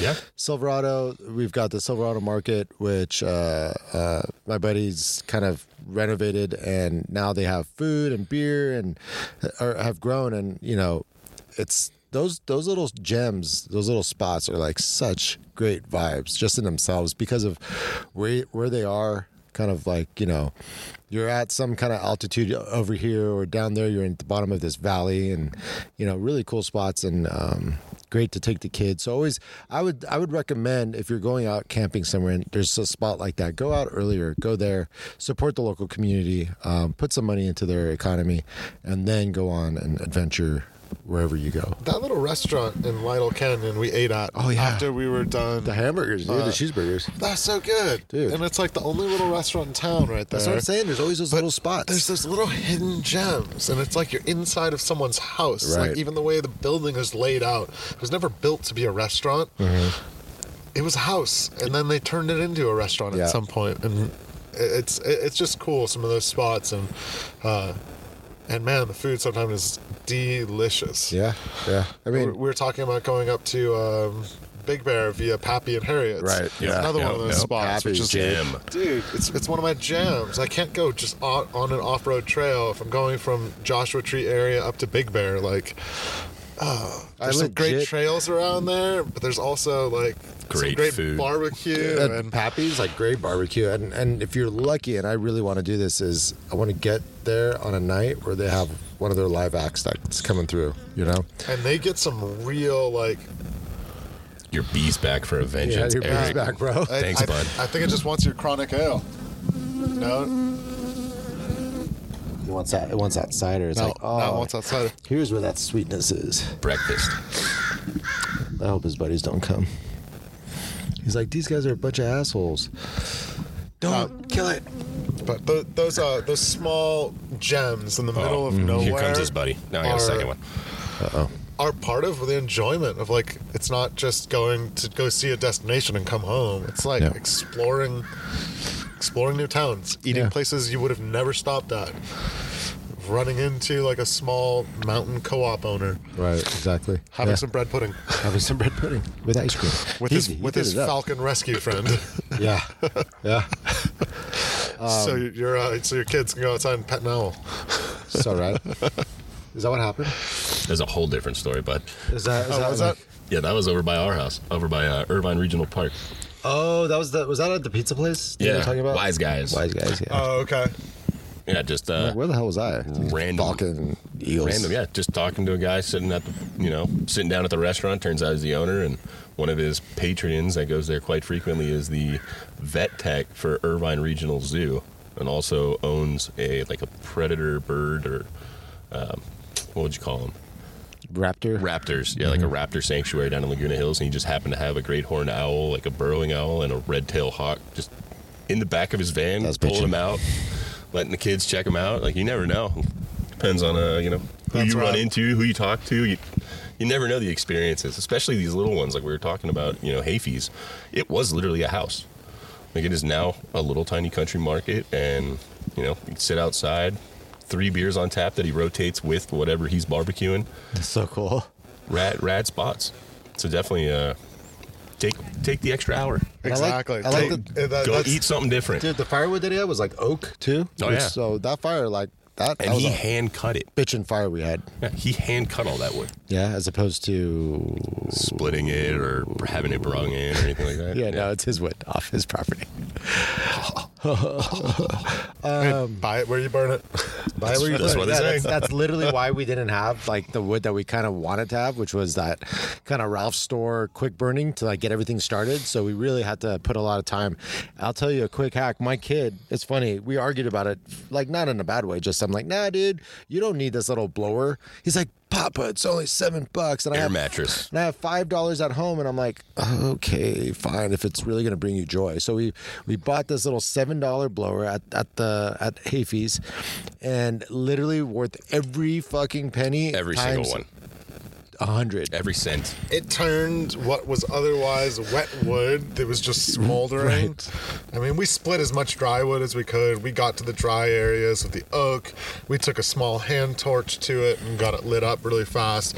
But as soon as that burned, the rest of the wood was obviously wetted out by the recent storms. Yep. And that little blower turned the coals into a blast furnace. Yeah, it's like a 12-volt burner, and it's got, standard like kind of 12-volt cigarette lighter plug. And I had my Wagon Tech 1200 battery pack and plugged it into that thing, and literally we were turning it into like a rocket engine. That thing would start to like you'd start blowing the fire, and it would kind of look like it was almost going to go out, and then it would slowly start to brighten, and then it would turn into this raging inferno like you could melt metal in. It was pretty bitchin'. Yeah, it got hot. It dried that wood out. Enough to dry out that wood. And Some of that wood was saturated too, and it all burned. And it all burnt. At the end, we had a huge pile of coals, enough that we were joking around. Wish we had a pig. Yeah, we wish I had a pig. This is luau level of coals we have here. I mean, it definitely created an idea. It was all oak and hardwood coals. Like, those would have stayed hot for a long time. But the Forest Service here, because we're in a dry area, they have lines tapped to local wells, and it's not drinkable water. So it's not for bathing or consuming. That's what they say, on the signs, but it is for dousing your fire. And they were even kind enough to leave a bucket at each campsite. Yeah, it's got a hole in it, but it works, right? It's a slow leak. Slow leak, yeah. Slow leak in our bucket, but it was enough to get the water, like 2 gallons at a time, from the which is huge. provided spigot over to. So it's like, And that's what, 50 no feet? reason not to put out your fire at a location like this. And that's what, 50 feet from the fire ring to the water? Yeah. Yeah, I mean, at minimum, you guys should be bringing out like a couple of those 2-gallon water things if you know you're gonna have a fire, just to be able to like douse your shit. I mean, if this water wasn't here, I would have had to fill up bottles of water from my Jeep and walk probably like how far would you say You run up. the parking lot is from here? What would you say the parking lot is from here? It's A like good 100 yards, 100 maybe more. yards. yeah. Yeah, that's why I always carry that 5-gallon jerry can, Oh, okay. especially when we're having a regular fire. Smart. Yeah. And we so- generally use all of it to put out the fire. That's not a bad idea to have like one of those Rotopack, full of water. Just if you know you're going to do a natural fire, have that ready to go so that you can put out your fire properly. Yeah. Anyways, I mean, honestly, I don't want to sound like a nag with that. It's just when you do it enough and you see the results of certain actions, when people screw up, what ends up happening is it becomes too much work for the Forest Service to want to deal with or handle. And, closures are always the easiest way of dealing with any, campsite trail situation. Yeah. Just close it off. And I understand, like, the phrase is like closure isn't management. Yeah. But our friends at the Forest Service, there's 5 of them, and they. For 500,000 acres or whatever it is. 250 million or 250,000 acres or something like that. Yeah. 5 guys. It's a vast amount of space. Like, And 5 one's guys. a volunteer. Yeah. So 4 on salary, 1 volunteer is really like Correct. They're Yeah. spread thin. They do need our assistance. Don't wait for someone else to do something. Like Yeah, I mean- obviously, if a road is blocked or something like that, I would report it and let them clean it up. But short of landslides and tree falls, cleaning up campsites, helping out where we can, reporting trail maintenance, Right.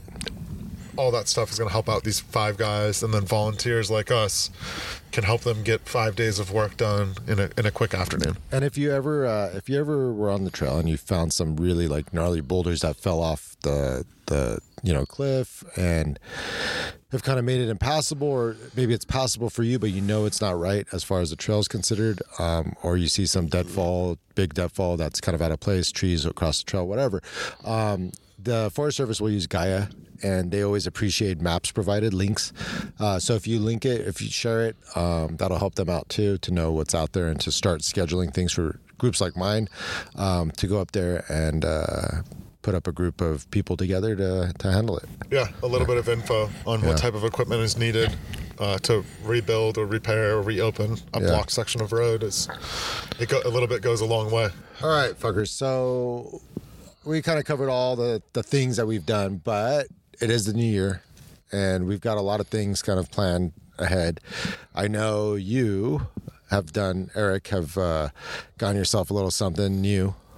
Yeah, new for the new year. Yep, new for the new year. It's going to be a fun new project. Yeah. You talk about it?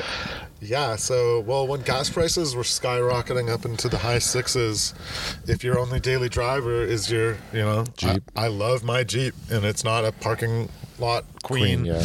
It does its daily driving, and it did for the last 6 years. But when gas was getting to a point where it's like my vehicle's paid off, I'm saving for a new vehicle, and then gas hits your wallet with like a plus payment surcharge per month, which is equivalent to the cost of a new vehicle. You're Correct. like, okay, Well, son of a bitch. it might be time to think about something. But I don't want to get like, a vehicle that doesn't allow me to pursue my hobbies. Otherwise, I'm going to be stuck driving the Jeep every time I want to go do archery, fly fishing, go take the mountain bike out. Like, if I can only take the Jeep, those day trips are now not going to be It's a little offset. expensive, yeah. Yeah. So ended up choosing a Subaru Crosstrek, and That's a great choice, bro. hey, so far it's been getting like close to 30 miles per gallon. Your color choice is awesome. And got a silver one, got a sport package with that. Oh, did you get X-Mode. the sport Yeah. package? That's a great choice too. And then like a week ago, sport package? and then a week ago, I get a text message showing me a picture Of your car? of what looks exactly like my car at a fuel station I've never been to, being fueled up by Ollie. Yep. And- So we got a Double Dragon Subi gang. Crosstrek builds. It's a Subi gang now. So Yeah. I'm not in the Jeep. You're gonna see me rolling deep in like a little lifted Subaru here pretty soon. Welcome to the game, gentlemen. We've had ours for 10 years. Yeah. So, which is funny, at this table, each of us owns a Jeep and each of us owns a Subaru, which is funny. And I will say, Subaru's done being on the marketing side of life, such an amazing job truly connecting with the people that are their demographic and consumer base. Like, they speak the language of their people. They market in a way that's right. I mean, $300 went to this animal rescue in Riverside. They put their money where their When I mouth bought is. that car. I think of all corporations, they're one of the highest corporate donors of all companies across all like industries. Yeah, amazing. So they do give back. They do take a portion of their proceeds and give back. And the build quality on the cars is fantastic. And just like Jeeps, You just talk about the fit and finish I of those see a vehicles. lot of old Subarus around. You just said yours is 10 years old. Yeah. And it has a weather station built into the factory head unit. Like, I have 5 weather stations in the local kidding. SoCal area that I can hit with just a button. No way. Yeah. Oh, In that's mine, cool. I was driving up in the mountains sometime around New Year's, and the local rain is snow up in Palomar Mountain, east of San Diego. And when the temperature dropped below freezing, a warning came on the dash that said ice possible on Right. roads, Yep. and it changed a lot of the driver settings. Oh, really? So my traction control, my braking, my acceleration were all now in a different mode. No kidding. Because the vehicle understood, due to the temperature, the road conditions may include ice, So we're going to go ahead and automatically switch you into snow and ice mode, and it changes like the sensitivity on an anti-lock brake because it understands black ice is possible at that time. And that's the time of day it happens, when the afternoon sun melts a little bit of the snow on the road, and then the sun goes behind the mountains. And it starts to immediately freeze. Starts to freeze, and the temperature's just right there, but the roads are cold, and then you get ice. But it's all-wheel drive. It's super fun to drive. It is. It has enough modern features that I'm happy with it. But I got it as a commuter vehicle that I can still have fun with. Same. I was driving a 500E, and it was, dude, I will say one thing. If I could have a 500E That's I could the just... Fiat, not the Mercedes, the right? Fiat, yeah, 500E, not C. If I could have a 500E that I have whatever I want to do, like strip it out, put in race seats, like truly lighten it up, and like that is the most fun I've ever had driving a piece of shit little car like that. Like that response, that torque right off the line. I was taking like Chargers, like super loud, obnoxious Chargers that thought they were badass. I was like pulling on them. Like I'd look over, I'd be like, give them a little nod, they'd laugh, and I'd pull on them. Like it was so much fun.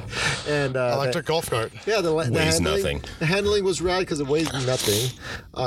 It's on these little tiny 13-inch rubber bands, and it was great. I will miss that, but I will not miss the range anxiety and the fact that instead of 100-mile advertised, it really got 70, and it would get even less if you actually used any of the amenities like air conditioning or heating. Or fuck you, dude, you don't get none of that. If you do, hopefully your trip is like 50 miles round trip. Otherwise, you're going to be left stranded. Which, fun story, I had given my car to a buddy who has a shop, Miller Collision in San Diego. So if anybody needs body work or has an insurance claim, Miller Collision in San Diego is a great, honest, legit spot that my buddy Jason owns and operates. And he's a good human being. He's one of the better ones. And his shop does great work. And so he's no good deed goes unpunished. He's like, yeah, you could just drop your car off at my place in, South Orange County, and I'll take it to San Diego. I'm like, oh, bitch. And I'm like, you do understand, like, it, driving an electric car is different. He goes, yeah, no problem. And he sends me a picture the following morning of him on the side of the road with a tow truck because he ran out of juice right at his exit. Oh my gosh. I felt so bad. But those days are now gone with the Crosstrek, and I'm looking forward to the build-up. I'm going to do a more moderate build. You're going to do a little bit, I don't think you're going to go crazy, but you're going to do a little bit more extreme, have something like more stiff on the suspension. And I think so, yeah. Fun. My idea is kind of like Overland meets Rallycross. Rallycross, yeah. My idea is going to be Overland meets super functional, and the wife still wants to drive it.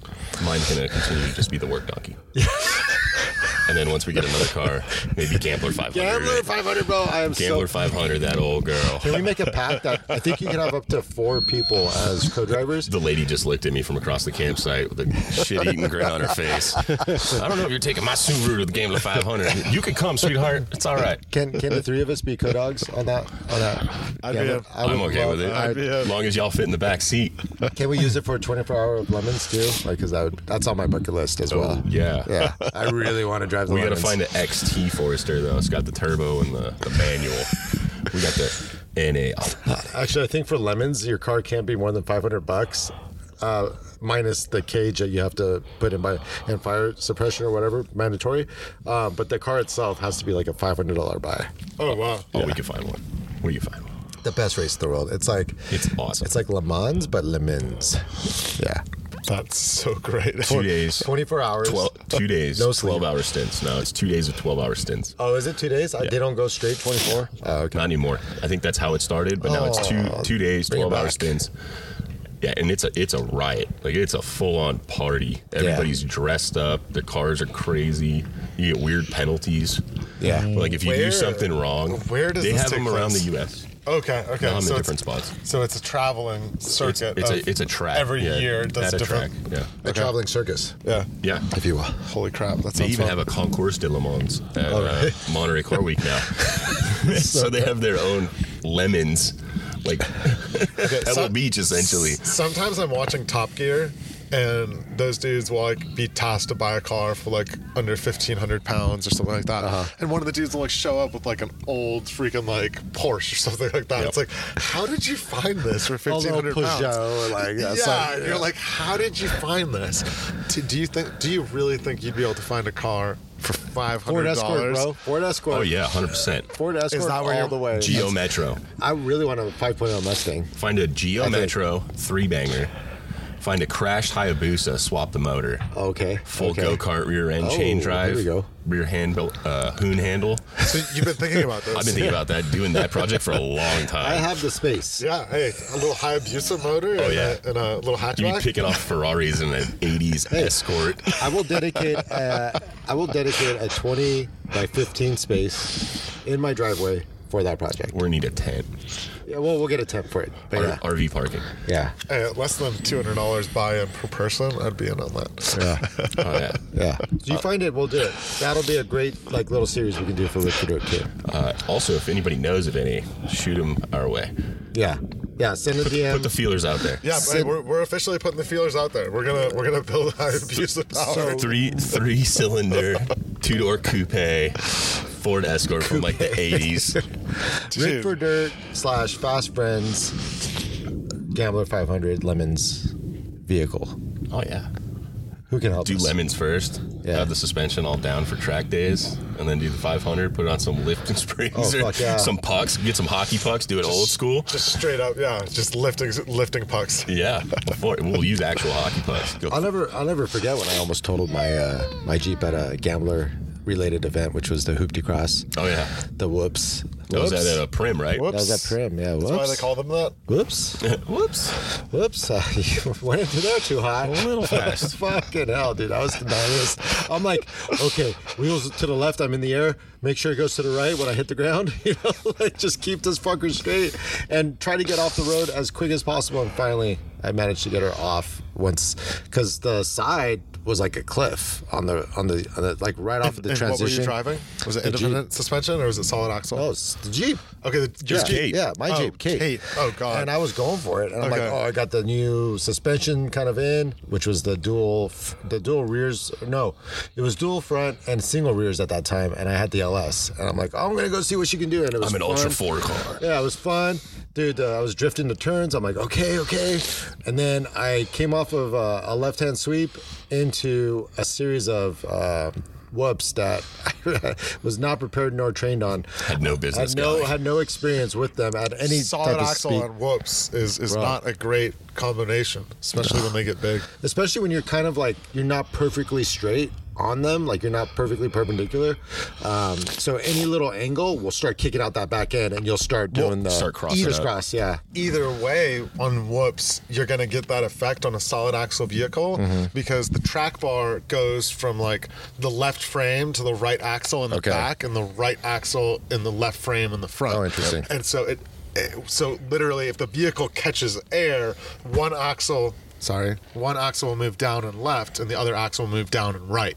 And so with whoops, where you're taking the weight off unevenly, Yeah. it throws the body left to right on solid axles. it's funny you So mentioned you that. catch air, and you actually have to counter steer the landing. Correct, exactly. Because the axle drops out and swings like 3 inches over because it's connected to the frame via one track bar. Dude, within the first two whoops, I was surprised. I had no idea how the vehicle was going to react. Suddenly I realized, okay, it's kicking it out this way, that way. And then, like you said, counter steer.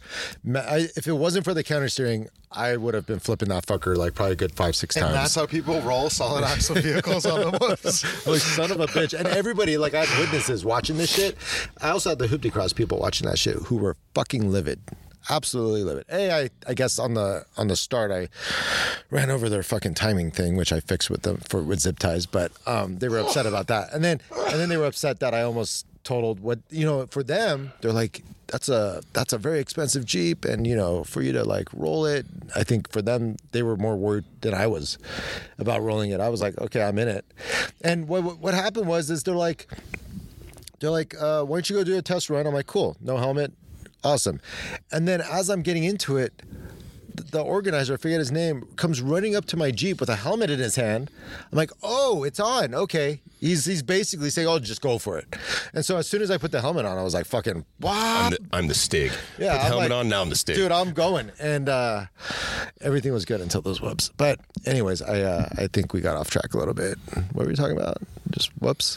Subarus are great rally cars. There you go. I say we do it. And now all Gambler, three of us have a Jeep. Gambler and whatnot. A Subaru. Yeah. Yeah, let's see what happens. I'm looking forward to our build. So what Eric and I ended up doing was, okay, we have vehicles that are similar. Let's see what we can do.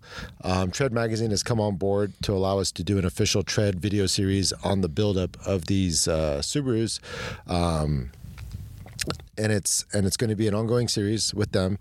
And as we get through it and as we hit the culmination, we'll get a feature of the vehicles in the magazine, and they'll also support with like newsletters and whatnot. So we got a really good media plan that we've managed to solidify in the past week. And now it's just, bringing on partners. We've already got like Casey, of course, is always supporting both of our vehicles, and we're slowly starting to kind of build out the plan. So more to come on that. Yeah, I think Milestar Tire might be releasing an option that fits that size vehicle that has some new road manners and off-highway manners that we're looking for. Yeah, new tire that Martin was excited about. So but that's not gonna be for a little while. But we'll see as it gets closer when the pre-release stuff comes out and what we're gonna do. But Dirty Life is on. Torco Oil as usual. Frontrunner Outfitters has also come on board. On my end, I think you're either going to do Pincer or possibly Frontrunner, so we'll look at what that looks like. But yeah, it's gonna be a lot of fun. Beyond that, you, Matt, need to get your fucking Jeep fixed so we can start doing shit without worrying about it. I mean, it's still running. It's still running, and it sounded good. It didn't sound bad, but you've been hearing a tick coming from the valve cover. Yeah, it sounds like a rocker arm starting to go, or the camshaft's not liking its life anymore. But it's very intermittent, and it'll come and go. Won't hear it for a week. All of a sudden, I'll be idling in a drive-thru, picking up my kid from school, and start to hear a random tick again. Dude, that sounds like something's loose and is then settling back into where it was and then getting loose again. Like, it sounds like you need a screwdriver is what it sounds like. It sounds like I need to just take the time and pull the valve cover off and start doing some work, but I have not had the opportunity, especially with the rain that we've had lately. Yeah, it's been shitty. Every day I've had off, it's pouring rain. And you don't have my Jeep does not fit. No. Not even I can't even get the hood of the Jeep into the garage. Yeah. So, to be determined. Mm-hmm. We'll see. Mm.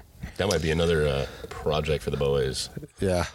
Yeah, I've always wanted to see kind of what was involved on pulling that. I mean, I've seen people who do it, and the motor stays in the Jeep, and there's a lot of parts out of it. We did that from a 100,000 mile service on the Pentastar. Yeah. We pulled the manifold off and had access to all of the fuel rails. Did you do your own? Yes. Yeah, okay. Yeah. Did you swap anything out? All of the gasket seals, all of the spark plugs, and I think that we just cleaned up in there and put everything back. Okay. But, I mean, don't be scared, guys out there, especially those of you starting out. Start hanging out with people that do stuff. Offer to help. Offer to be, willing to wrench. It's kind of how I've learned everything I know. And an extra hand's always helpful as long as they're willing to listen. As long as you're willing to listen, people would be willing to have you help them. And you learn a lot. And there's a lot you can do on your own that will save you a lot of money.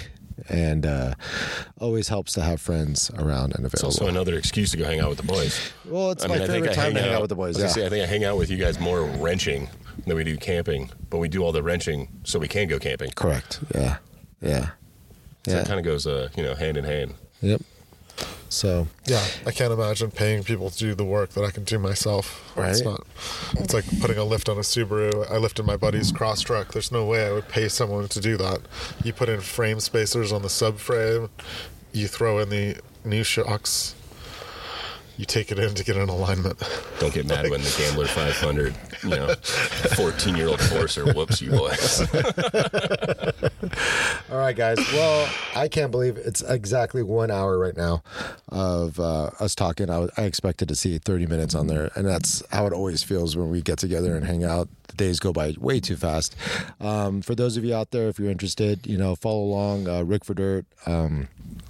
I always post up the events as they come up. Frank is usually taking care of the meetups that we have on the first Saturdays of every month, which is growing. So stoked to see that once again grow since COVID. COVID kind of kicked us in the balls, and we had to move locations. Will those always be a breakfast buffet now? No. I mean, there's people there's people that always do bring stuff. You can, and they do it, and it's like up to them. But this one was kind of like special. That was a special New Year first one of the year. Yeah. Okay, that one was a little bit special. Mm-hmm. Okay, and I'm also trying to work out an evening meetup in the Riverside 909, 951 area, whatever it is, like maybe Temecula, I don't know, but I might, if I do Temecula, it'll probably be in partnership with Jesse and Robert Puffenberger over there, because they've done such a great job building the community with the Temecula Jeep Club. And if we take on a new day for Rick for Dirt, it might be like a Tuesday taco day. I love tacos. Yeah, I love tacos too, and beer. If you don't like tacos and beer, you're not going camping with us. You should have come. You're not going camping with us. You can't do it with us. I don't care if you drive. Do you like tacos and beer? Right? You can come. Sign up for the event. As far as the future of Rick for Dirt goes, this is a great, it's great that I've been able to kind of pull... Tell her, babe. You tell those kids. She's like, you finish that stupid podcast and leave. Matt, why don't we let you go so you can... That was towards the kids. No, I know. I hope she doesn't freaking yell at you like that. She'll come over here and yell at you first. Oh, really? Trust me. Yeah, you're good. We love Lauren. But Rick for Dirt, I said either I'm going to do it today or yesterday, which I started with Jesse Puffenberger and talked about her Rebel Rally fundraising and all that she's doing. So that was on the first half of this podcast. This podcast is going to be pretty long. I think it's going to be about hour 30, hour 45. But that's my gift to you for putting up with the fact that I've been AWOL for probably a good 2.5 months, which has been amazing. Not have to worry about setting up equipment and worrying about the podcast, which is work. It is work at the end of the day, but it's fun work. And we're getting it going again. And Frank is going to be a little absent from these moving forward. We'll definitely get Frank back on, as he still wants to be, part of it, but he's got a lot of, sometimes you have to be honest with yourself and say, how much time do I have for shit that I do? Is it worth it? Is it not worth it? And, to me, I think the community that we've managed to build over the years, it's been almost 5 years now, or we're in our 5th year. There's a responsibility there. Until you guys tell me you hate it and it sucks, I'm going to keep trying to get this out. And huge thanks to, like I said, Milestar Tires, MagnaFlow, Rebel Off-Road for supporting what we do, to Tread Lightly and Rove Adventure Beer and the United States Forest Service for supporting the project work that we do. And I feel like there's just too much has been built and too much work has been done to just see it die. I can't. Summer camp, the Lytle Creek Trail, there's some great things that you guys have done that are not just like entertainment and knowledge and sharing and community, but like actually giving back, actually like putting in the time, which it is time, it is effort, it's days away from your family, but it's also supporting the infrastructure for the enjoyment that we like to have on weekends and long holidays. 100%. Yeah, and we don't push the merch. We do have some. We do have some things that you can buy on our website to support us, but it's not push. I don't give a fuck. Don't buy anything. I don't care. But the sponsorships always help because it helps kind of justify the gas. There's a lot of money that goes into it and all that. So for this initial period, we will still. I would still love to just acknowledge all of the support and the fact that we couldn't have done it the way we did it without MagnaFlow, Milestar, Rebel Off-Road, and all of you who listen in all the time and comment and follow our Rick for Dirt Instagram page and comment on there, and are just active within the community. And those of you who come out to the cleanups, it's amazing, and thank you. with that said, like I said, we're over an hour now. We're kind of packing up. We got to be out of here by 2 from this site. Check it out if you're interested. Cleveland National Forest, a lot of spots around here that, they're kind of developed. So if you're a traditional overlander, you need to be on the dirt. Maybe not for you, and it's fine. But if you want to take the kids somewhere that's got all the amenities, you don't have to worry about bathrooms and all that shit. Perfect one-nighter. For sure. Agree. Halfway between Inland Empire and Orange County. Yeah, it's a great halfway spot, especially if you have friends over the hill. Yeah. Can't beat it. Yep. Thank you guys, as usual, for listening. And that sums it up for the first episode of the year. We'll be back with more. We're back on our normal schedule every 2 weeks. As usual, more to come.